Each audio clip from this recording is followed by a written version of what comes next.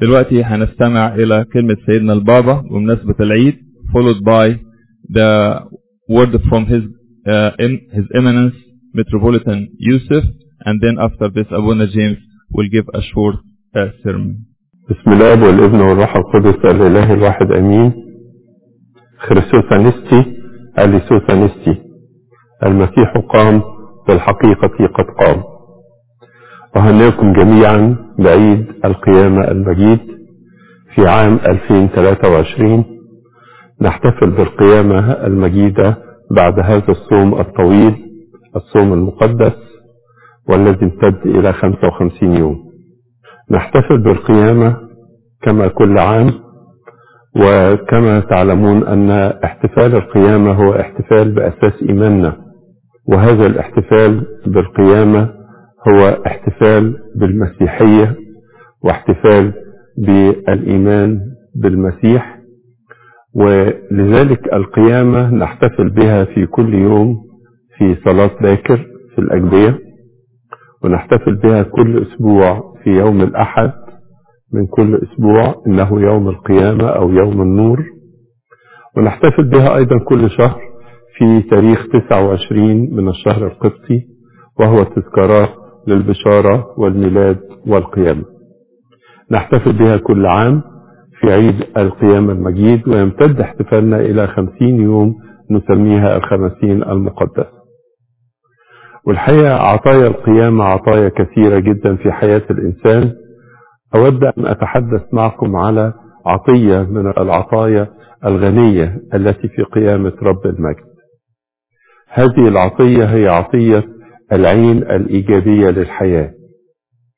الإنسان خلق له الله العين كعضو للنظر، خلق له عينان في وجهه لكما ينظر إلى الحاضر وينظر إلى المستقبل، ولم يخلق له عين في الخلف إلى الماضي، جعله ينظر إلى الأمام دائما. وهذه العين رغم أننا نشترك جميعا في تركيبها، التركيب الفسيولوجي والتركيب الأناتومي، ولكن نظرة العين تختلف من واحد لآخر لنفس الشيء. عشان كده العين الإيجابية للحياة تتميز بثلاث ميزات. الميزة الأولى أنها عين واقعية، تنظر للأمر في واقعيته، في حدوده، في شكله، وليس في الخيال. وتنظر للأمر في واقعيته أنه أمام الإنسان واضح ولا يحتمل أي تأويل. الجانب الآخر في النظرة الإيجابية للحياة أنها نظرة إنسانية، يعني يجب أن تشتمل نظرة الإنسان للأمور على عمل الرحمة، لأن عكس الرحمة توجد القساوة، والقساوة امتلأت بها قلوب كثيرة في العالم، ولذلك نظرتها ليست نظرة إنسانية. الجانب الآخر للعين يجب أن تكون النظرة متكاملة وليست نظرة متناقصة.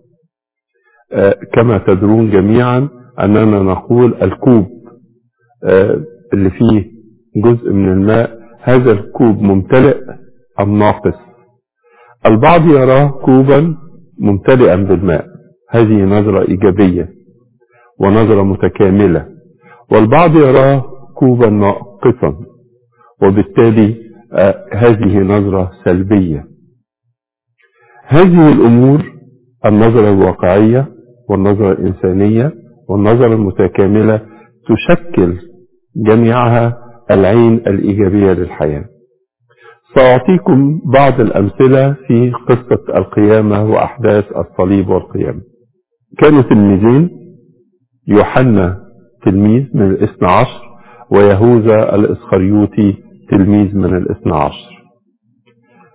اختارهم السيد المسيح، شافوا تعاليمه، شافوا معجزاته، حضروا وياه. بالتأكيد كان في حوارات بينهم وبين السيد المسيح، لكن للأسف يوحنا الحبيب كان له النظرة الإيجابية والعين الإيجابية للحياة. نراه يرتبط بالسيد المسيح، يصل وياه حتى إلى الصليب وإلى المحاكمات، ونراه يجد المتعة الكبيرة في أنه يتكئ برأسه على صدر المسيح. وأطلق عليه المسيح، أو هو أطلق على نفسه، التلميذ الذي كان يسوع يحبه. في المقابل يهوذا الإسخريوطي كانت نظرته مادية، وكانت نظرته سلبية، ولم يرى في المسيح أنه المخلص الفادي الذي جاء لأجل خلاص العالم، ولأنه لم يجد فيه تحقيق أطماعه المادية أو الأرضية، ولذلك باع سيده ب30 من الفضة، وفي النهاية ذهب وشنق نفسه ومات وخسر نصيبه الأبدي. الاثنين في نفس الموقف، واحد له العين الإيجابية، واحد له العين السلبية. مثال آخر نراه في أحداث الصليب عندما ننظر إلى اللصين، اللص الشمال واللص اليمين اللي هم شمال ويمين السيد المسيح. صلبوا اللصين مع السيد المسيح علشان إمعانا فأنه مجرم. اللص الشمال كان له حديث كبير إنه إذا كنت أنت المسيح انزل وخلصنا وارفع عننا الألم اللي احنا فيه، ألم الصليب. اللص اليمين كان له نظرة، نفس الموقف، نفس التوقيت، نفس الشواهد. نرى أن اللص اليمين ينظر نظرة إيجابية، ويذكر أننا بعدل جوزينا، بعدل احنا صرنا مجرمين، ونظر إلى المسيح واذكرني يا رب متى جئت في ملكوتك. كانت هذه العبارة عبارة صلاة، عبارة توبة، عبارة بداء، عبارة رجاء، وقبلها السيد المسيح في آخر أيام أو آخر ساعات حياة اللص اليمين: اليوم تكون معي في الفردوس. هذه الصورة تنطبق في نماذج كثيرة جدا، العين الإيجابية للحياة. ولذلك أيها الأحباء تمسك أن تكون لك عين إيجابية، عين إيجابية تنظر الأمور في إيجابيتها لكل أحداث حياتنا، أحداث حياتك اليومية وأحداث العمل والخدمة والأسرة. كل هذه الأحداث انظر أن تكون لك النظرة الإيجابية. هذا هو فعل القيامة المجيدة في حياة الإنسان. وخلي قلبك دايما مرفوع وبتقول يا رب اديني العين الإيجابية التي ترى الأمور في حقيقتها وفي جمالها وفي إيجابيتها. ابعدني عن النظرة السلبية أو النظرة الضيقة أو النظرة التي لا ترى إلا ما هو سيء. الحياة فيها جمال ممتد في كل عمل صالح. أنا سعيد أن أنا أرسل لكم هذه الرسالة. أقدم التهنئة القلبية باسم الكنيسة القبطية وباسم المجمع المقدس، وأقدمها من هنا من مصر إلى كل الإبرشيات والكنائس والأديرة القبطية في ربوع العالم كله. أهنئ إخوتي الأحباء الأباء المطارنة والأباء الأساقفة والأباء الكهنة والأباء الرهبان والأمهات الراهبات ومجالس الكنائس وكل الشباب وكل الخدام، كل الشمامسة وكل الشعب، وأيضا إلى كل الأطفال. أهنئكم جميعا أينما كنتم في أوروبا، في أفريقيا، في آسيا، في أمريكا الشمالية، في أمريكا الجنوبية، أو في قارة أستراليا. أهنئكم جميعا، وهذه التهنئة أحملها إليكم إلى كل فرد، طالبا من ربنا يسوع المسيح القائم من بين الأموات أن يفرحكم على الدوام، وأن يعطيكم العين الإيجابية لكل عمل ولكل حدث في حياة الإنسان. لإلهنا كل مجد وكرامة من الآن وإلى الأبد آمين. خريستوس أنستي، أليسوس أنستي. I'll share with you the message from actually His Eminence Metropolitan Yusuf and their graces Bishop Gregory and Bishop Basil as well. It says, "My beloved, O death, where is your sting? O hell, where is your victory? Christ is risen, and you are overthrown. Christ is risen, and the demons are fallen. Christ is risen, and the angels rejoice. Christ is risen, and life reigns. Christ is risen, and not one dead remains in the grave. For Christ, being risen from the dead, is become the first fruit of those who have fallen asleep. This is a quote from St. John Chrysostom. Christ is risen, truly he is risen. Death is defeated, and the demons no longer have a grip on humanity. The dead rise, hope and joy are restored. Through his glorious resurrection, we see in the many resurrection accounts how the Lord Jesus Christ restores joy to humanity.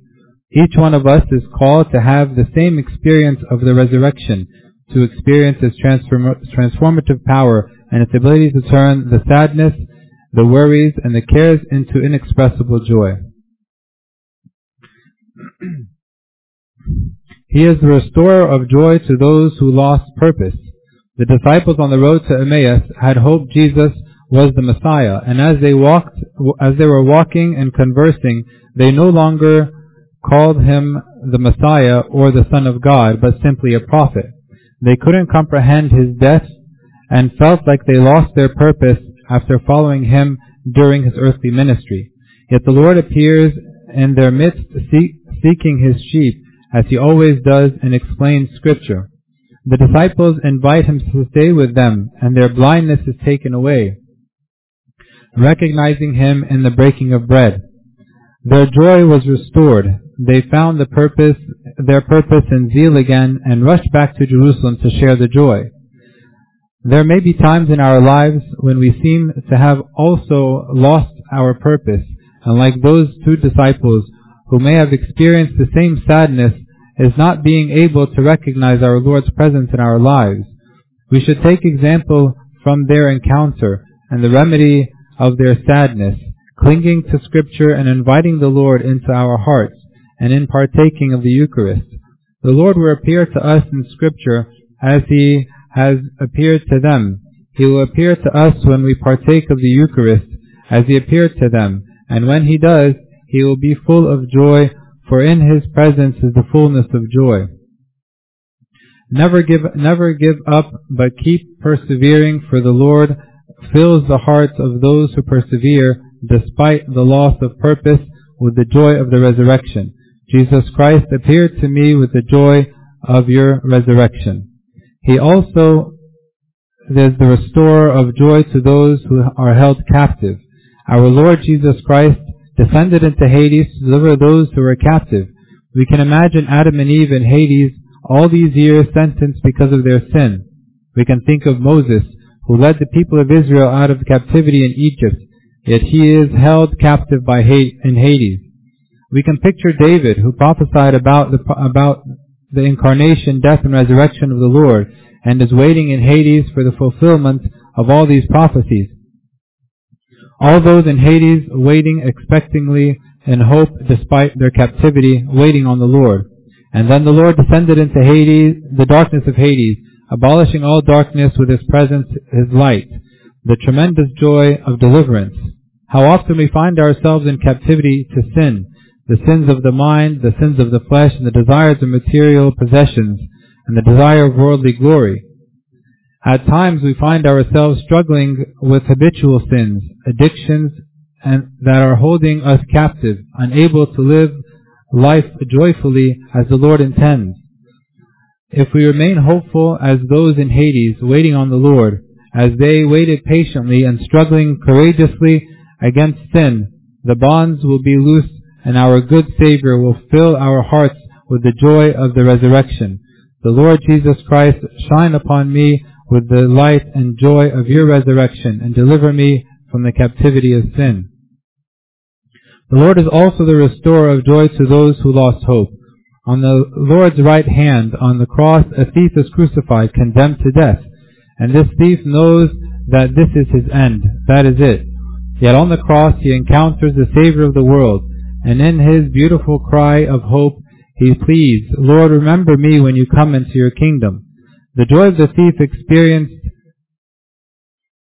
in hearing the Lord's response, today you will be with me in paradise, is the joy the Lord wishes all of us to experience every day in our counsel with him. Perhaps there are times in our lives in which we lose hope in ourselves. We feel like we are lost and cannot find our way back. Or maybe there is a loved one, a son, a daughter, a friend, a sibling, a parent, a spouse, that we feel is lost. And we ask ourselves, how are they going to return? We take example of this thief, who in an instant won paradise in the last moment of his life, giving us hope that as long as we are still here on earth, the Lord simply awaits our repentance or that of our loved ones. It can happen at any time. We need to keep calling on our good Savior, for He fills the hearts of those who call upon Him in joy and hope. When all seems lost, with the joy of the resurrection. Lord Jesus Christ, allow me to recognize the power and joy of your resurrection, that I may rise with you. My beloved St. Gregory the theologian reminds us, quote, Christ has risen from the dead, rise with him. Christ has returned to himself, return. Christ is freed from the tomb, be freed from the bonds of sin, end quote. Truly we are called to rise with him. We are called to return to him. We are called to be freed from the bonds of sin and be joyful. We wish you a blessed and glorious feast of resurrection, praying that we all experience the inexpressible joy of the risen Lord in our lives. With the intercession and prayers of St. Mary, all the angels and saints, we ask the Lord to preserve the life of our beloved Father, His Holiness Pope Tewodros II, the 118th Pope of Alexandria, and the Patriarch of the See of St. Mark, and to keep him on his throne for many years and in peaceful times. Glory be to God forever. Amen. In the name of the Father, and the Son, and the Holy Spirit, one God. Amen. طبعا انتوا عارفين هبتدي ازاي؟ هو ليه؟ لا بخريستوس أبطنف. You know؟ رد ايه؟ بخريستوس أبطنف. طب انا قلت كده ليه؟ Why did I say this? Because we're Copts. You know, Christos Anesti is in Greek, right? So us being Copts, we should say it in our language, right? Can we try it again? Bechristos avtonv, chen omesmi avtonv. Okay? So now when we greet each other, we should say Bechristos avtonv. We shouldn't say Christos Anesti, right? Anyways, Christos Anesti, Alithos Anesti. During the readings that we read today, we see in it an encounter with the Lord. And before the reading, we were chanting the hymn of resurrection, Christos Anesti. And it says, Christ is risen from the dead, trampling down death by death, and upon those in the tombs bestowing life. So, in his resurrection, he trampled death by his death and his resurrection, giving life to those who are in the tomb. And actually in the resurrection we receive both freedom from sin and freedom from the sting of death. This is why St. Paul says, for the law of the Spirit of life in Christ Jesus has made me free from the law of sin and death. So we receive both freedom from sin and freedom from death through the resurrection of our Lord Jesus Christ. However, although the resurrection was an actual event that happened in time, however, the actual resurrection or resurrection is not just an event, but it's a person. If you remember, when the Lord, before He was about to raise Lazarus from the dead, and Martha came to Him and said, we wish you were here, He said to her, I am the resurrection and the life. He who believes in me, though he may die, he shall live. And whoever lives and believes in me shall never die. So the resurrection actually is our experience with the Lord, our union with the Lord. This is our resurrection, and this is the resurrection of those who encountered the Lord. And the gospel from today spoke about an encounter with a woman whose name was Mary Magdalene. And she was graced with being the first one that the Lord appeared to after His resurrection, and she would be the one by which the good news of the resurrection would spread not only to the disciples, but to the rest of the region at the time in the world. I'd like to meditate a little bit about the life of St. Mary Magdalene and about the events that happen in the gospel for today. There's not much known about her. We know that, of course, she's from where? Where is she from? You know, Magdalene is not her last name. That's the city where she's from, right? So it's Mary Magdalene. Magdalene is not her last name. It's just from the city that she's from. So she's from Magdala, and this was one of the coastal regions, one of the major coastal regions on the Sea of Galilee. It was a major port, of course. So there was a lot of trade going on, especially salt.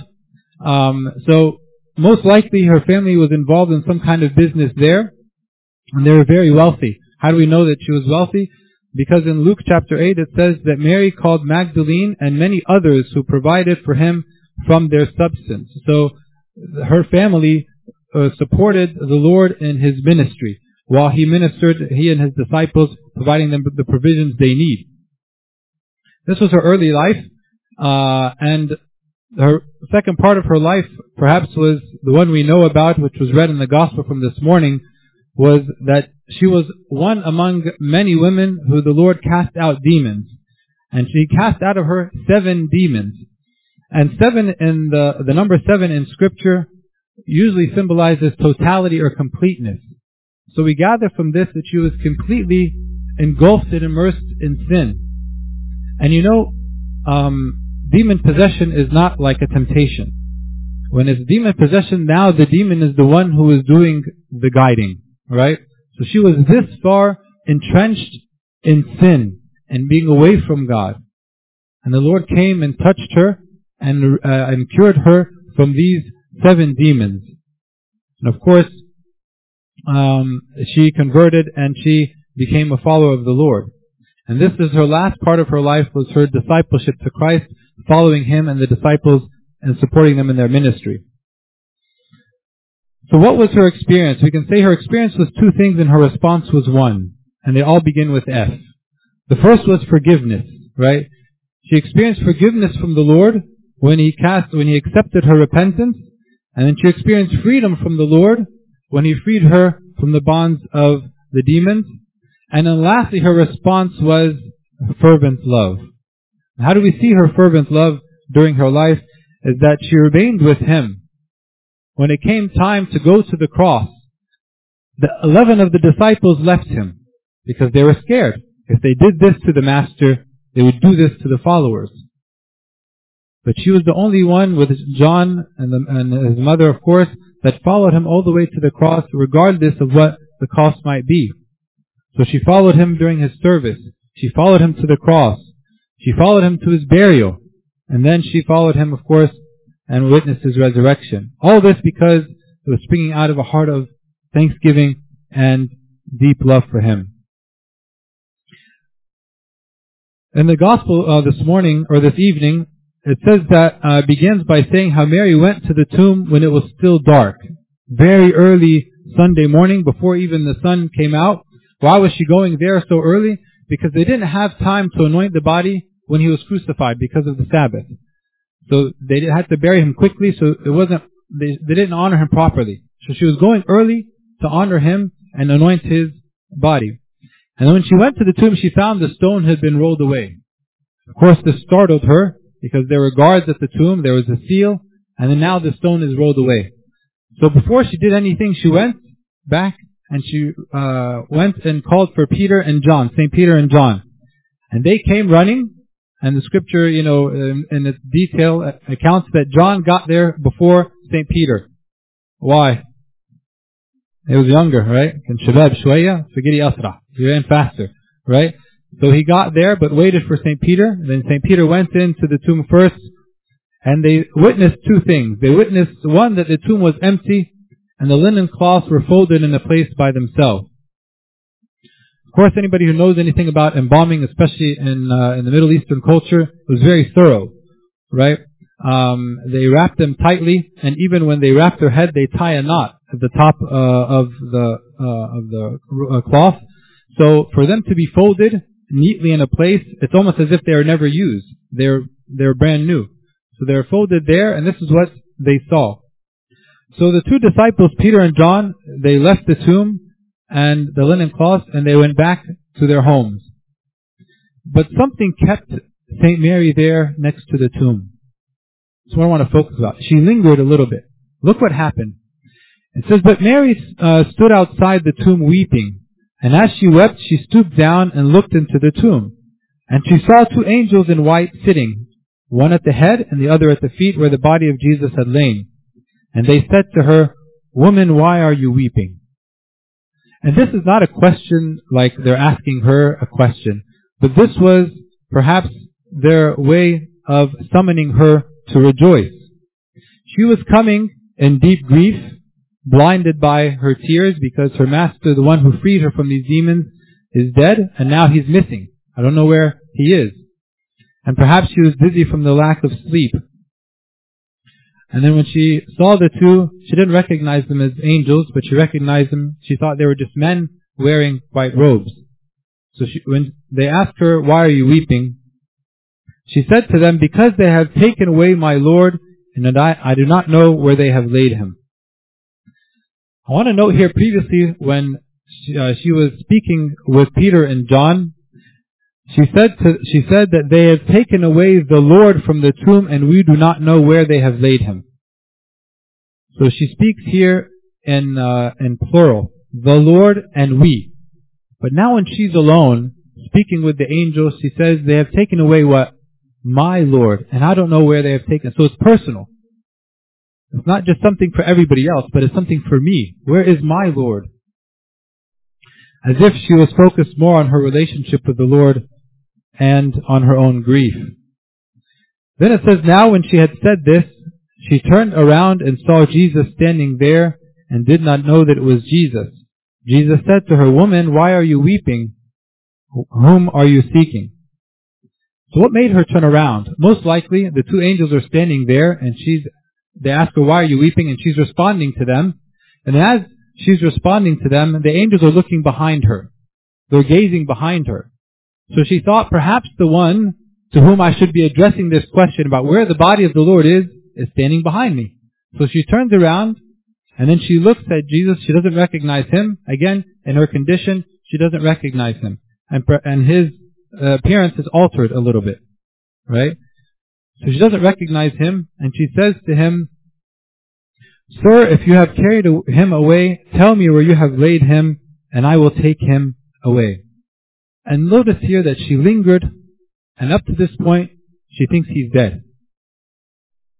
But yet she's still lingering, despite the fact that even if the gardener says, "Okay, his body's over there," she was still lingering.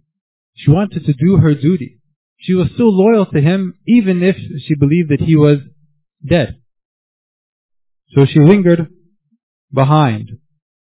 And then the Lord said to her, "Mary." She turned and said to him, "Rabboni," which is to say, teacher.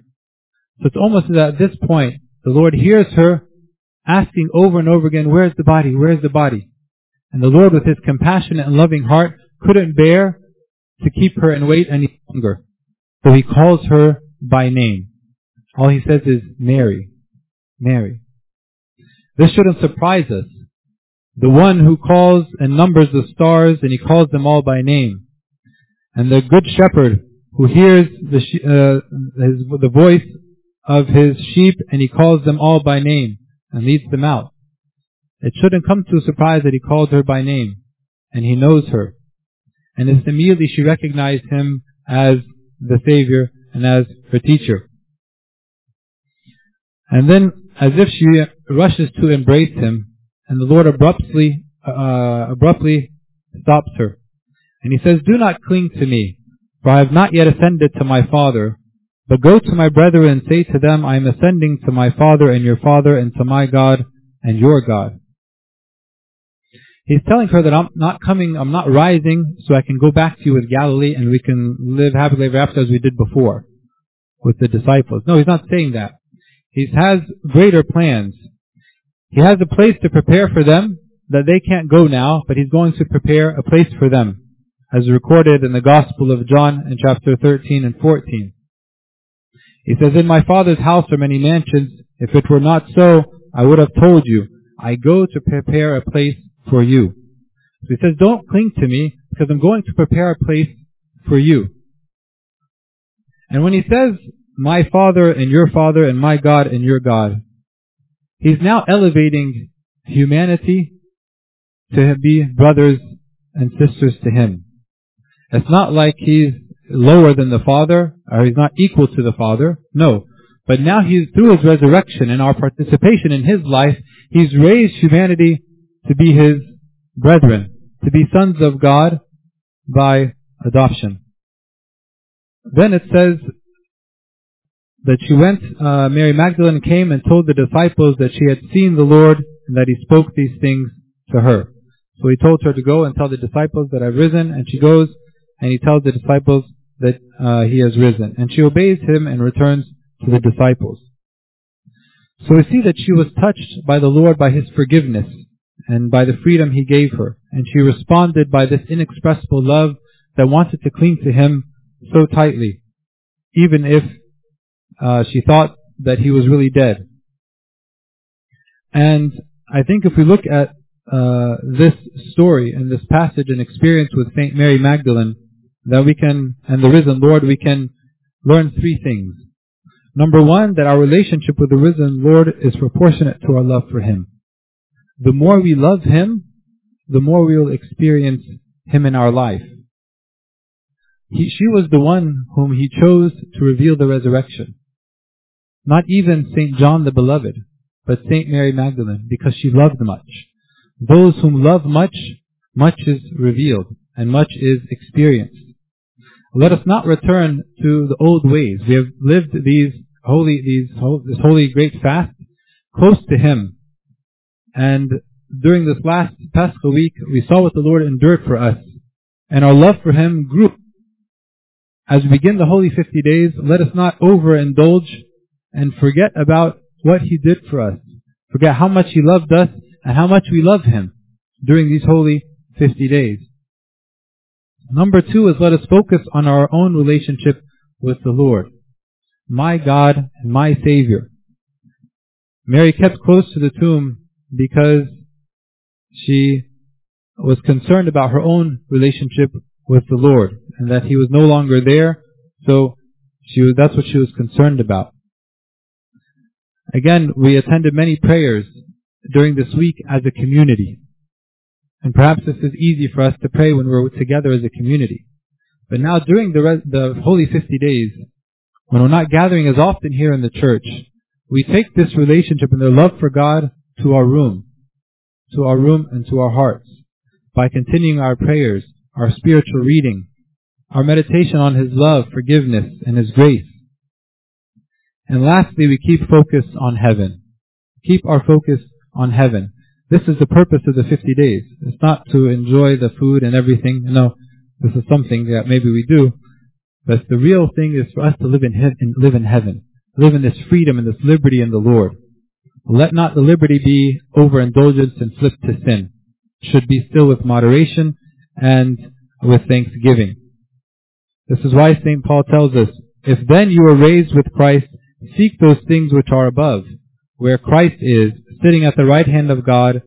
Set your minds on things above and on the things on the earth. May God grant us many joyful years and enjoying the experience of his resurrection in our life. To him be the glory forever and ever. Amen.